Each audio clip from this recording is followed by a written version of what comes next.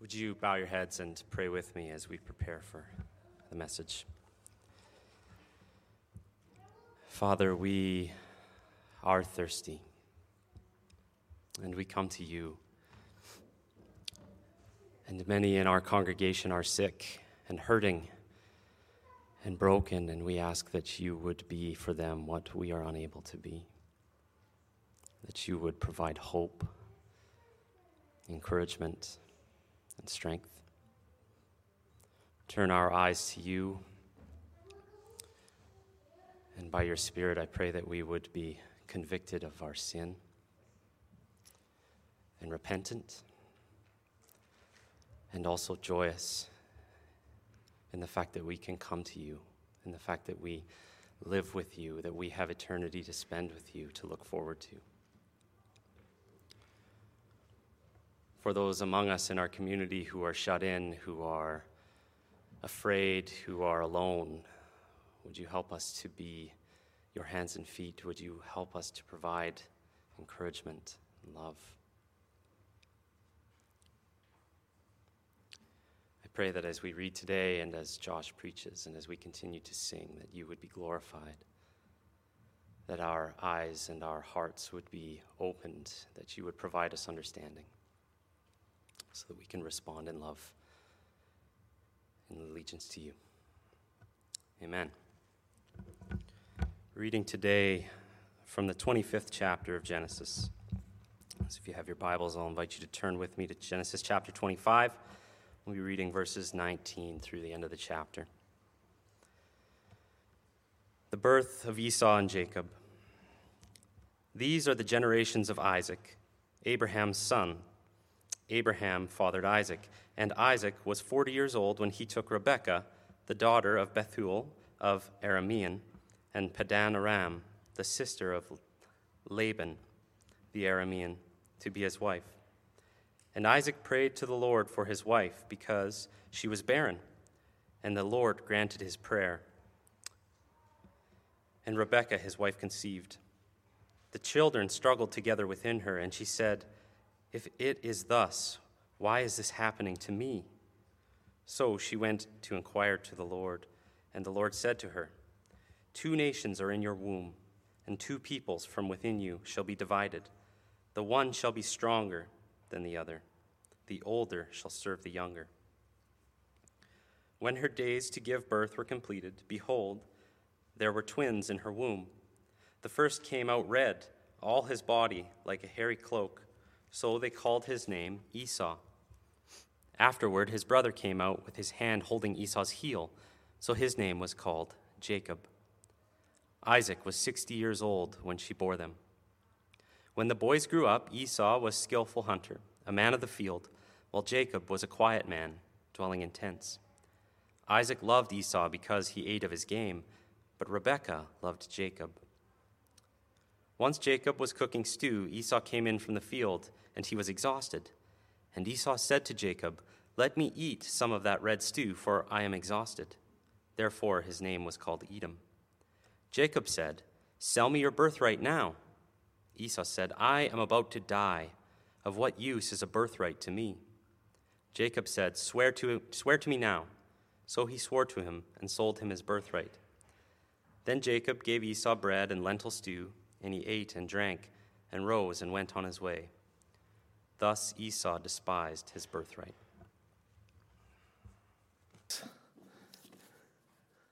It's so good to be with you.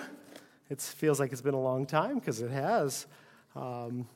We were out with illness for a few weeks, and then last week I was at a church in Red Deer, preaching there, and I'm just so grateful that God has blessed us with such wonderful teachers here. There was a time when I would be very worried if I was not here, and it's so good that God has blessed us with elders that can teach.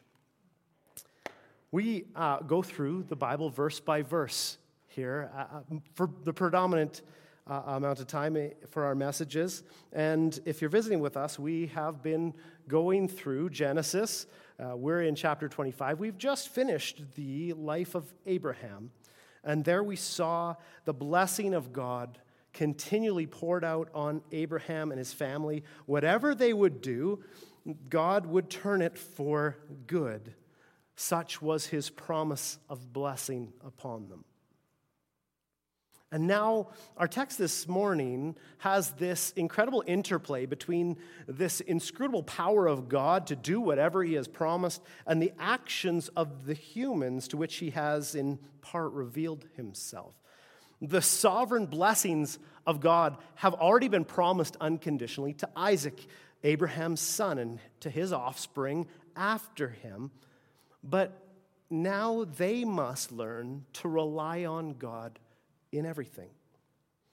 One of the interesting things we see even as this passage and the narrative about Jacob develops is the way that even the self-serving attitude of Jacob results in the purposes of God being fulfilled.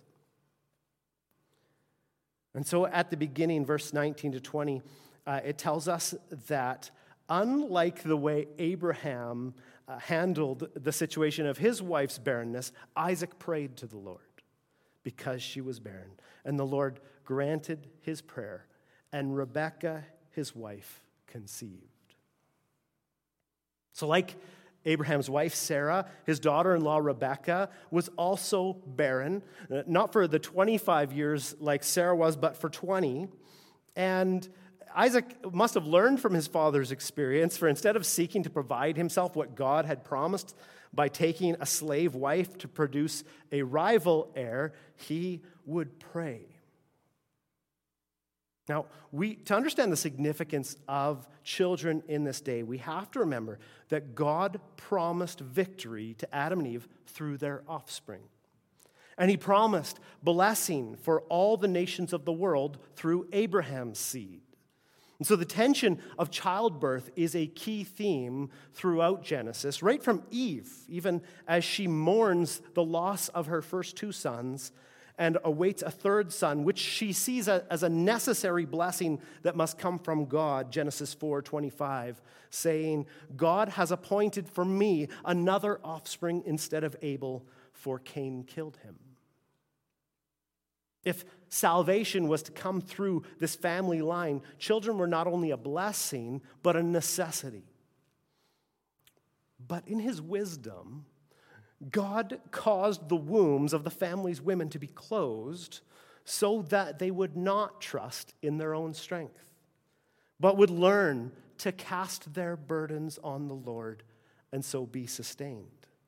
And so God continually brings his people into this place of total need and total inability to accomplish what he has promised, so that they will come to trust him. God has already promised offspring for Isaac, just as he had for Abraham, but to pray as they must is to know that life is given as a gift. The point is that God not only promises and provides blessing to his people, but he must provide the recipients of the promise as well. What I mean is, there are no people of God around to bless unless God himself provides them. There are no good people just standing around waiting for God to notice and give them the good things that they deserve. And so for God to keep these promises to a people, he must not only keep the promises, but he must produce the people. And so the first point this morning, number one, is that God sovereignly provides the recipients of the promise.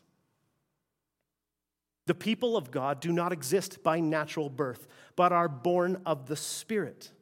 They exist because God brought them into existence as his people. Of his own will, James 1:18, he brought us forth by the word of God.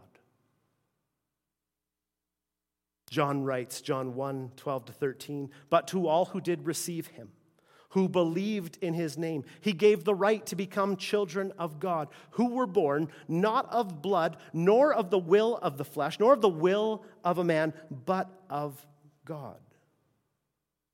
So the recipients of God's promises are produced only by the will of God. What God requires to accomplish all of his purposes, he must provide. There was no life in Rebekah's womb, but God brought the couple to a place of trust through the things they had seen of his goodness and of his faithfulness, even through the family line, and they prayed, recognizing that God was the source of all life. He answered their prayer for Rebekah to conceive. Verse 22. And actually, this is a two-part sermon. It became a two-part sermon when I passed 8 pages of notes last night. Genesis 25, 22 to 23. The children struggled together within her, and she said, "If it is thus, why is this happening to me?" So she went to inquire of the Lord. And the Lord said to her, 2 nations are in your womb, and 2 peoples from within you shall be divided. The one shall be stronger than the other, the older shall serve the younger. Now this oracle of God to Rebekah goes against all conventional wisdom. First of all, Esau should have had preeminence. Declaring that the older would serve the younger went against all cultural norms according to the law of primogeniture. That's the right of the firstborn.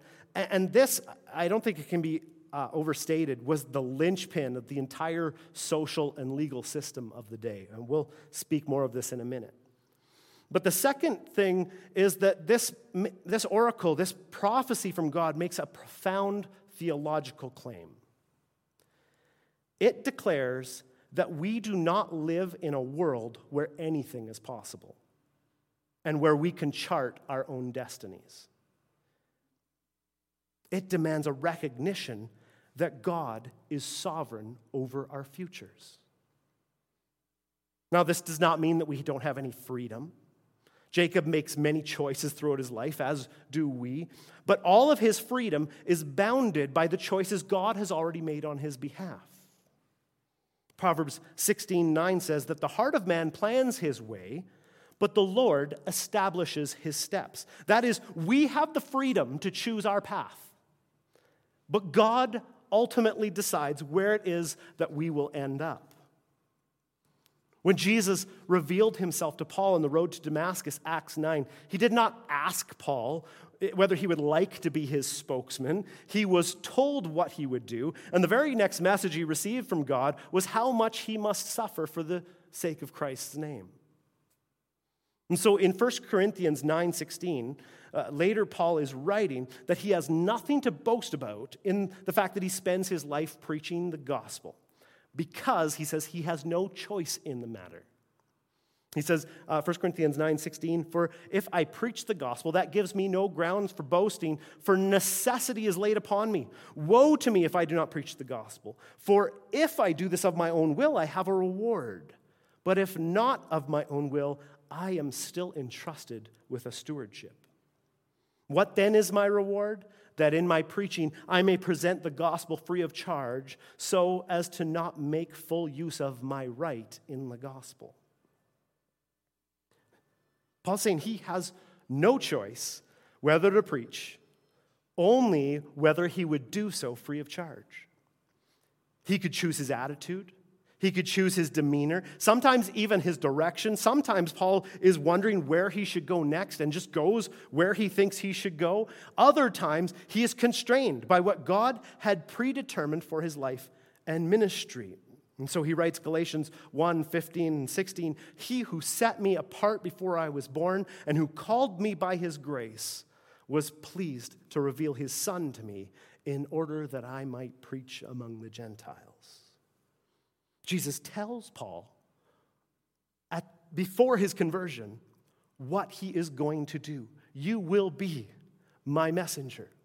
And the very next message he gets is how much this is going to cost him, how much this is going to be a suffering throughout his life.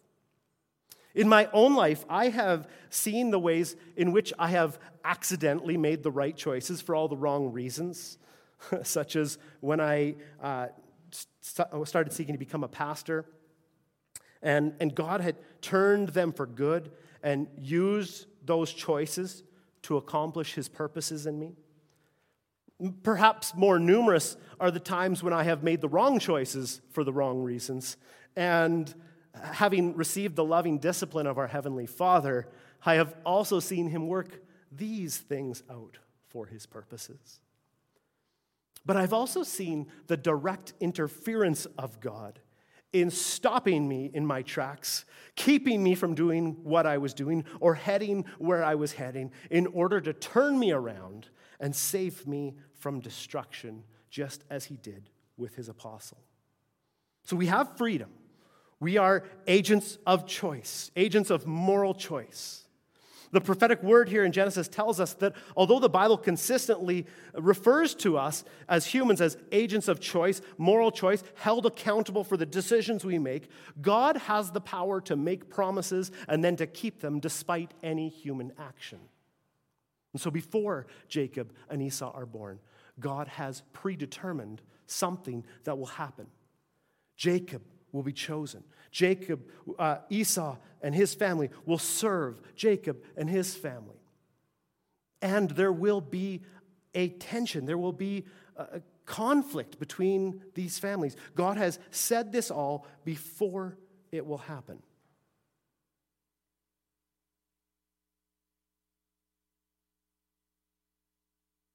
The next point, and it is a difficult one, is number 2, God sovereignly chooses the recipients of the promise. Our text this morning puts me under an obligation, and that is because this is what we're preaching from, I must tell you what the Bible teaches here. And this is concerning the doctrine of election. That is, that God chooses from among the rebellious and sinful human race who he will adopt as his people. Now, the timing of all my good election jokes has been totally ruined by our bout with COVID a few weeks ago, and so I had to do a complete rewrite. But honestly, whenever we come to a passage that speaks of election, predestination, or the sovereignty of God in granting salvation, I am filled with excitement and fear. It's always a difficult thing to hear from Scripture for many. And it's a topic which causes many modern believers to instantly tune out or to find offense. And so I want to soothe you and assure you that we only want to teach, preach, and believe what Scripture teaches us. Nothing more. Without adding to it any of our own hypotheses or opinions about it. And this is what I will endeavor to do this morning in as much as the Holy Spirit gives me the ability. When speaking of the doctrines of grace, many mature believers bring a significant amount of baggage to the conversation, as well as a number of different assumptions. And so whenever I speak of God's choice in salvation, there are any number of additional beliefs which are instantly grouped in with this doctrine, and I hope that you can avoid that this morning. I remember the very first time I dared to read Romans 9 at a Bible study. I literally opened the passage and read it out to the group, and I was instantly and angrily labeled a Calvinist, as though only Calvinists are allowed to read that part of the Bible. While that is not strictly true, the Calvinists won't have me, I've come to realize that the average Christian today has no idea what that word means. And so I've had people instantly assume that it means people who don't believe in prayer or evangelism or striving for holiness, all of which are completely untrue of genuine Calvinists. And on the other hand, I've had many Christians tell me that they don't believe in predestination because they are Arminian, which tells me that they have no idea what that word means either. Now, these terms are not important for our purposes this morning. I'm only speaking to those who use them. Christians must believe the Bible. Can we agree with that? And the Bible teaches us that God, Isaiah 46, 9 and 10, declares the end from the beginning, accomplishing all of his purposes through what he has determined before the foundations of the world.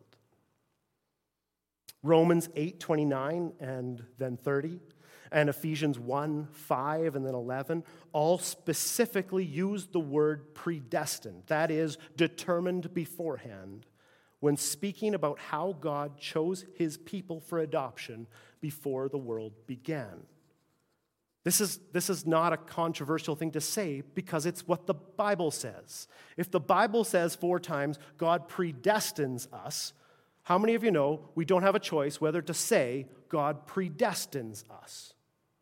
We know that what the Bible says is true. Now, how we understand that, how we fit that together with other parts of the Bible, there's all sorts of different traditions and all sorts of different ways of thinking about it, and hypotheses and opinions, and we want to stay right away from all of that. But we want to believe what the Bible says is true. And the Bible says that God predestines those he's saving. That doesn't make us Calvinists. It doesn't make us Arminian. It means that we are Bible-believing Christians when we believe what the Bible says 4 different times. Ephesians 1:3-6 says, "Blessed be the God and Father of our Lord Jesus Christ, who has blessed us in Christ with every spiritual blessing in the heavenly places, even as he chose us in him before the foundation of the world, that we should be holy and blameless before him. In love, he predestined us for adoption to himself, as sons through Jesus Christ, according to the purpose of his will, to the praise of his glorious grace with which he has blessed us in the beloved."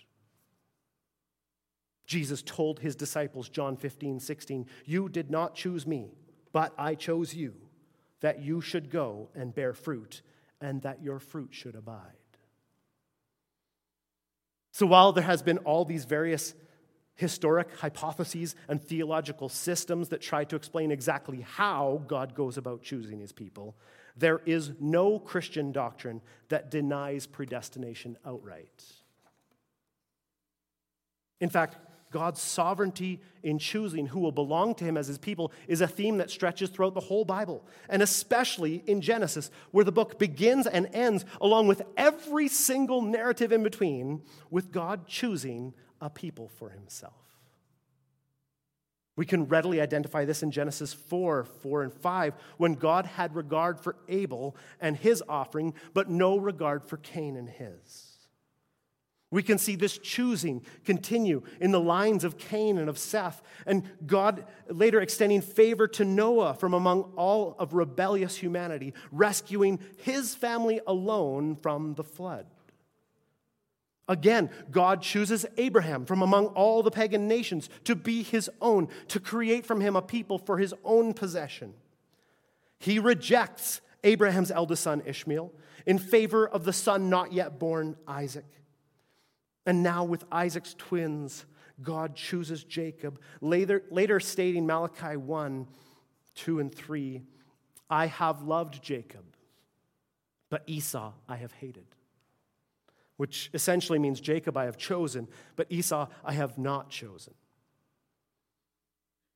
What makes this narrative the centerpiece for the doctrine of election, the passage quoted even in the New Testament when explaining God's action in choosing his people, is that God chooses Jacob over his elder brother, Romans 9:11, even though they were not yet born and had done nothing either good or bad.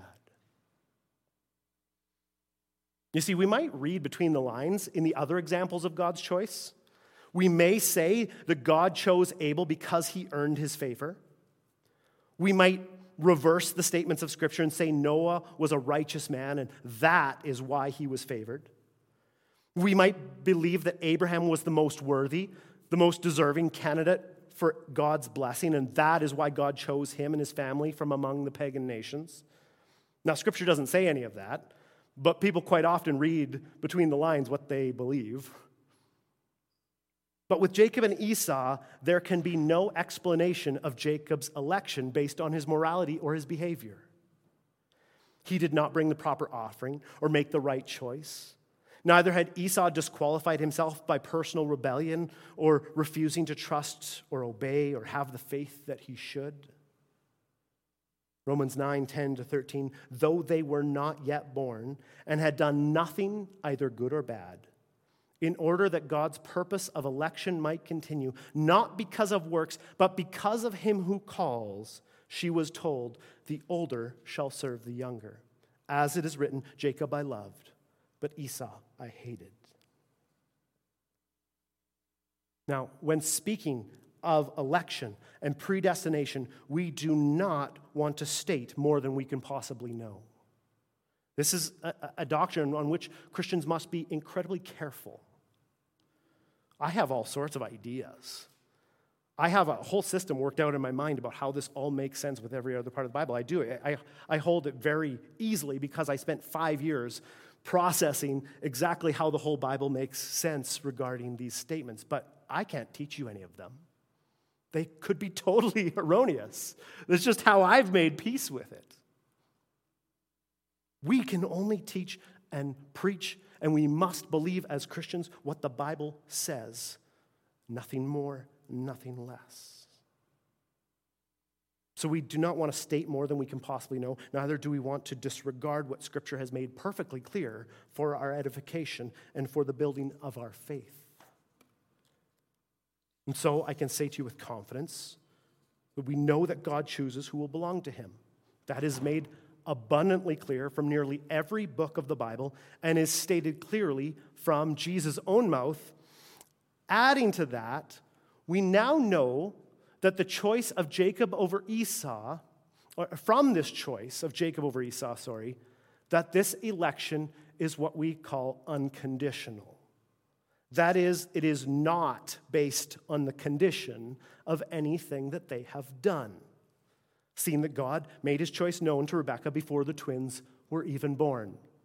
So we're going to be very careful here as we process election. We know it's a thing because the Bible tells us a myriad of times, and 4 times specifically with the word predestination, that God predestines those he's saving. We don't want to add to that other than what the Scriptures add to it. So the very next thing that we're adding to that now is based on this passage. This is why the New Testament quotes this passage so often, is because we can't possibly read between the lines and add things that aren't there, like we could possibly with some of these other stories. This one makes it abundantly clear there was nothing that they had done. This was not based on their morality. It was not based on their works. So this is the second thing we're going to add. There is an election, a choice of God to salvation. Next, we want to add unconditional election, which is clearly biblical. It is not conditional on their choice or morality or works. Now, you might say, maybe God made his choice based on his foreknowledge. That is, his knowledge of what they would do someday. That's an interesting theory. But the problem with that theory is that it is the exact opposite of what the Bible tells us. The foundational things we know for certain about adoption into God's family is that it is predestined, that is predetermined by God, and secondly, that it is not because of works, but because of him who calls, in order that God's purpose of election might continue. So we maybe don't know why God chooses who he chooses, or how, or what the process is. I don't know anything about that. I can tell you for certain that it is not because of works, so that no one can boast. And so it's impossible for me to answer all the questions surrounding this doctrine, but the safest answer to the question, why does God choose the way he does, is in order to fulfill his own purposes. That is the repeated refrain of the Bible when talking about why God does these things. He has purposes, and he's going to fulfill them. He has spoken, and he will bring it to pass. He has promised, and he will fulfill all his promises. Even if the entire human race were to rise up in rebellion, oh wait, that happened. Even if the entire human race was to rise up in rebellion against him, he would have his way. And this is exactly what Scripture is revealing to us. We know that God elects in order to fulfill his own purposes, and we know from Scripture which reason is the farthest from the truth, and that is that this election is absolutely not based on the works of the one who was called. So I don't know anything about why God does things the way he does. I can't explain that to you. I have hypotheses, I have opinions. The only thing I can say to you with certainty is it is not because of works, because that's what the Bible tells us. Not the works they had done, not the works they might do someday, but because of God who calls. Romans 9:14-16. What shall we say then? Is there injustice on God's part? See, Paul, when he begins to explain this in Romans 9, he already knows how we're going to respond to this. If you respond to what I've said, that wouldn't be just perfect. You have understood exactly what the Bible has taught. If you have come to the exact part that Paul has expected, what shall we say then? Is there injustice on God's part? You have tracked appropriately with this message. What shall we say then? Is there injustice on God's part? By no means. For he says to Moses, I will have mercy on whom I will have mercy, and I will have compassion on whom I will have compassion. So then, it depends not on human will or exertion, but on God who has mercy. Whatever we have to say about it, God is not unjust to choose to show mercy and compassion to some. For some to receive as a free gift what none can ever deserve is not injustice, but a great mercy from God. A mercy granted according to God's righteous choice, which does not at all depend on human will or works.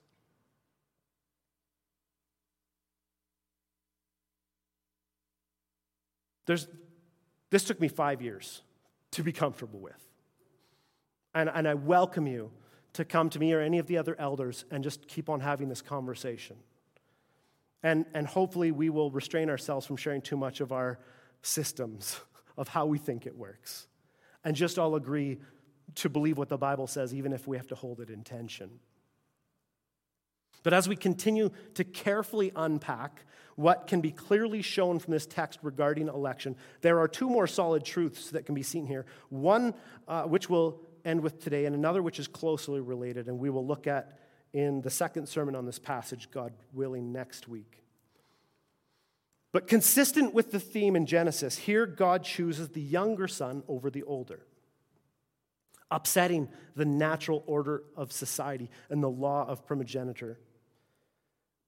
Primogeniture, or the right of the firstborn son, is, like I said, the glue that held the ancient society together. It was every ruler's claim to their throne. That is, every ruler would say, I have the right to rule because of the birth order. This is my right as firstborn son. My brothers, they don't have this right. My sisters, their sisters, they couldn't. In this day, I'm not saying that's true. In this day, this was the law.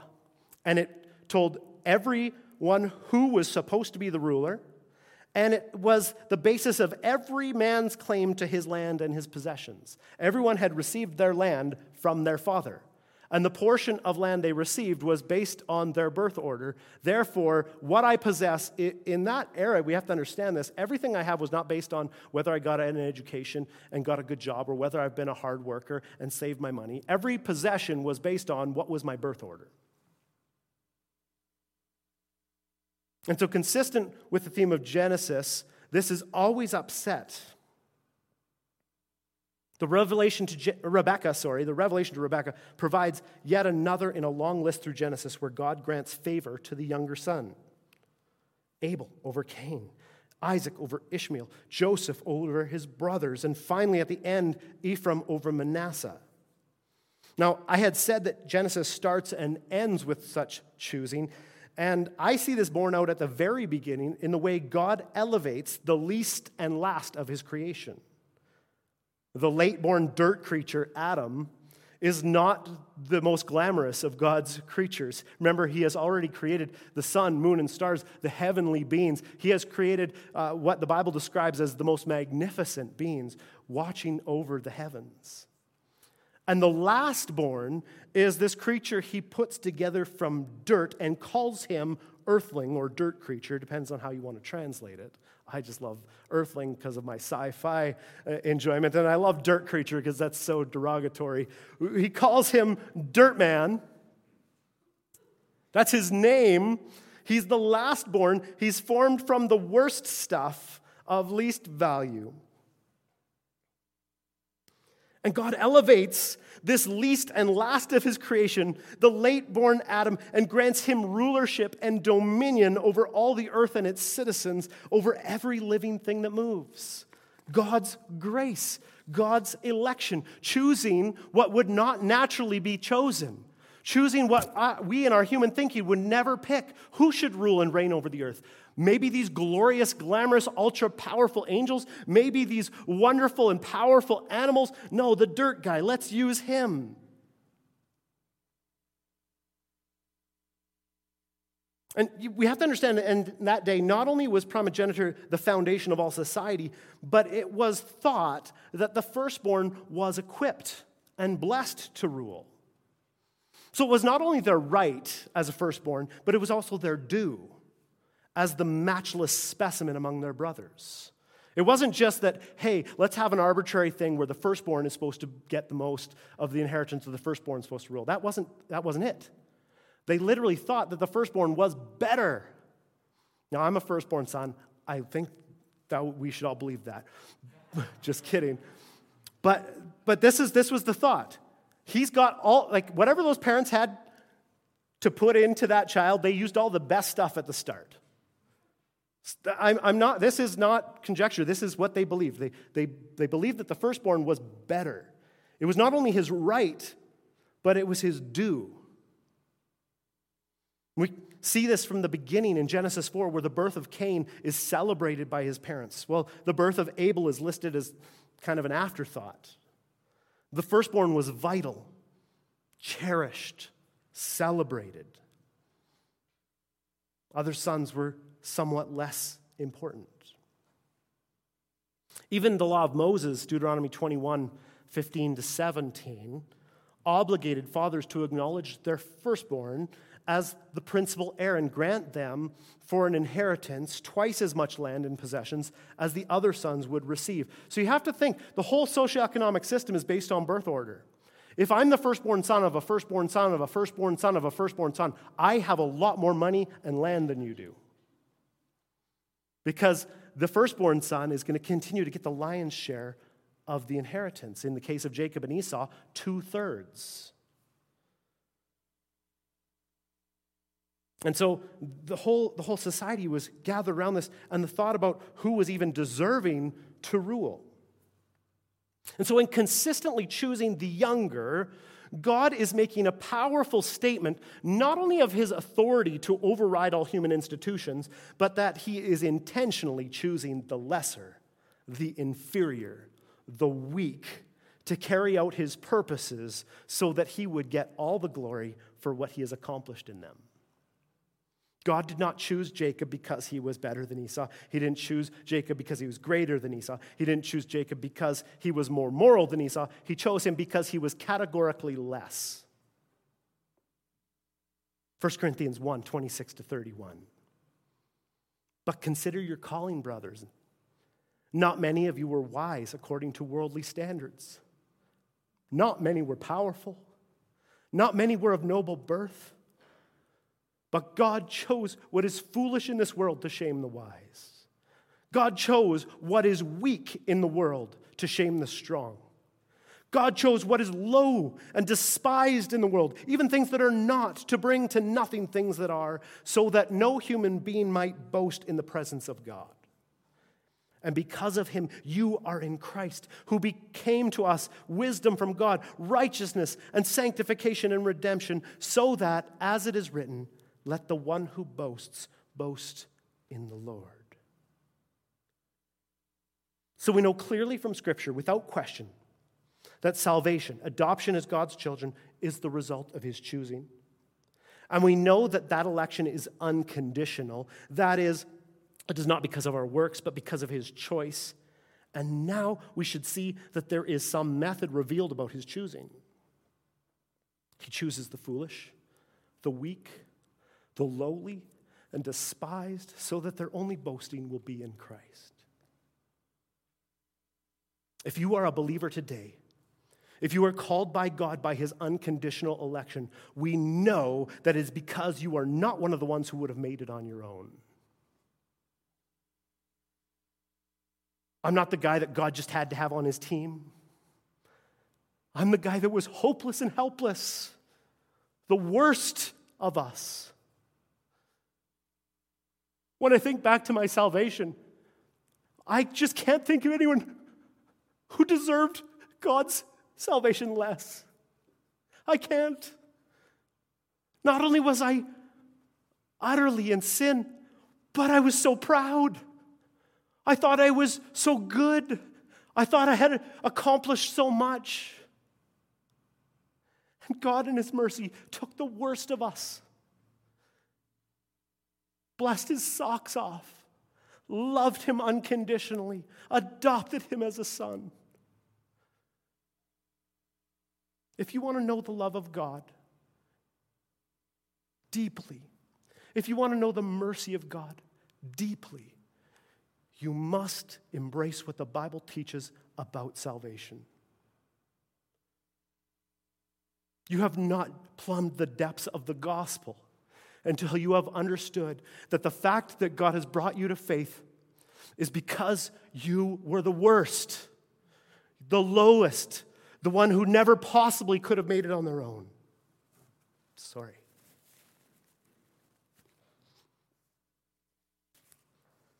The method of God's choosing, all we know about it. I would say, I don't want to overspeak. All I know for sure about God's choosing is it's not because of works and because He chooses the weak, chooses the lesser.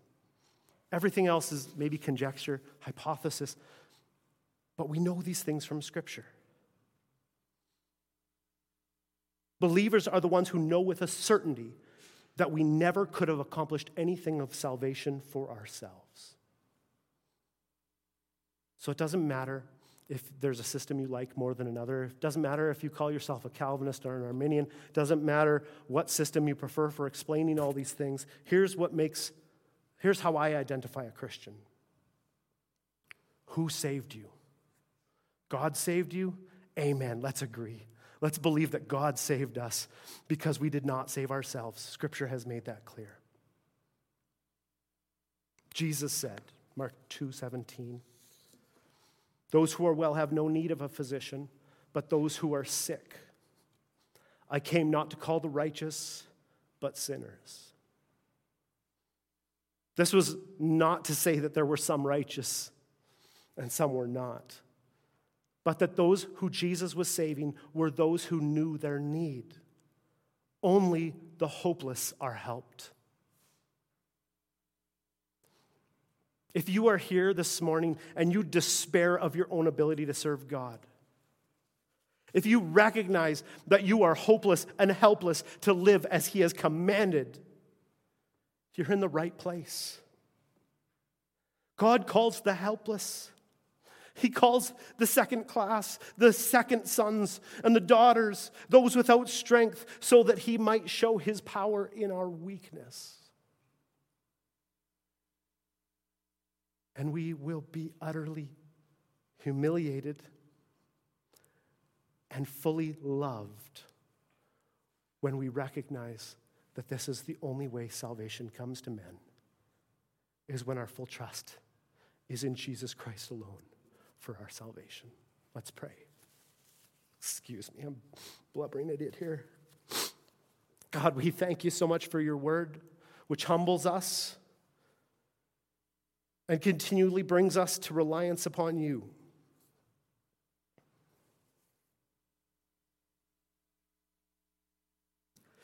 God, I'm so thankful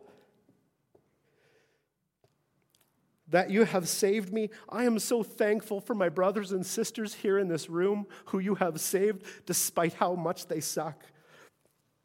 Lord, we were not those who were strong and wise and powerful, but we are those who You chose to glorify Yourself through by saving the worst and the least, that in our weakness You would be shown strong. And so, Lord, I pray that the worship of our lives and the way we live would be in response to the incredible mercy You have shown. I pray that as we gather to sing and come to Your word, that it would be informed by the miracle of mercy for those who deserved it not. I pray that You, who have promised to elevate us to the status of Your firstborn Son, would also have the humility of those who know it is none of our work, but your work alone. We could not possibly be those who glorify you with such an incredible status if we did not also know our complete unworthiness for it. And so, Lord, I pray that we would be beautified, that we would be sanctified, that people would see the love that we have and honor you because of the transformation you will accomplish in us as we begin to rely wholly on you for our salvation. We ask this all for the fame and glory of Christ in this world. Amen.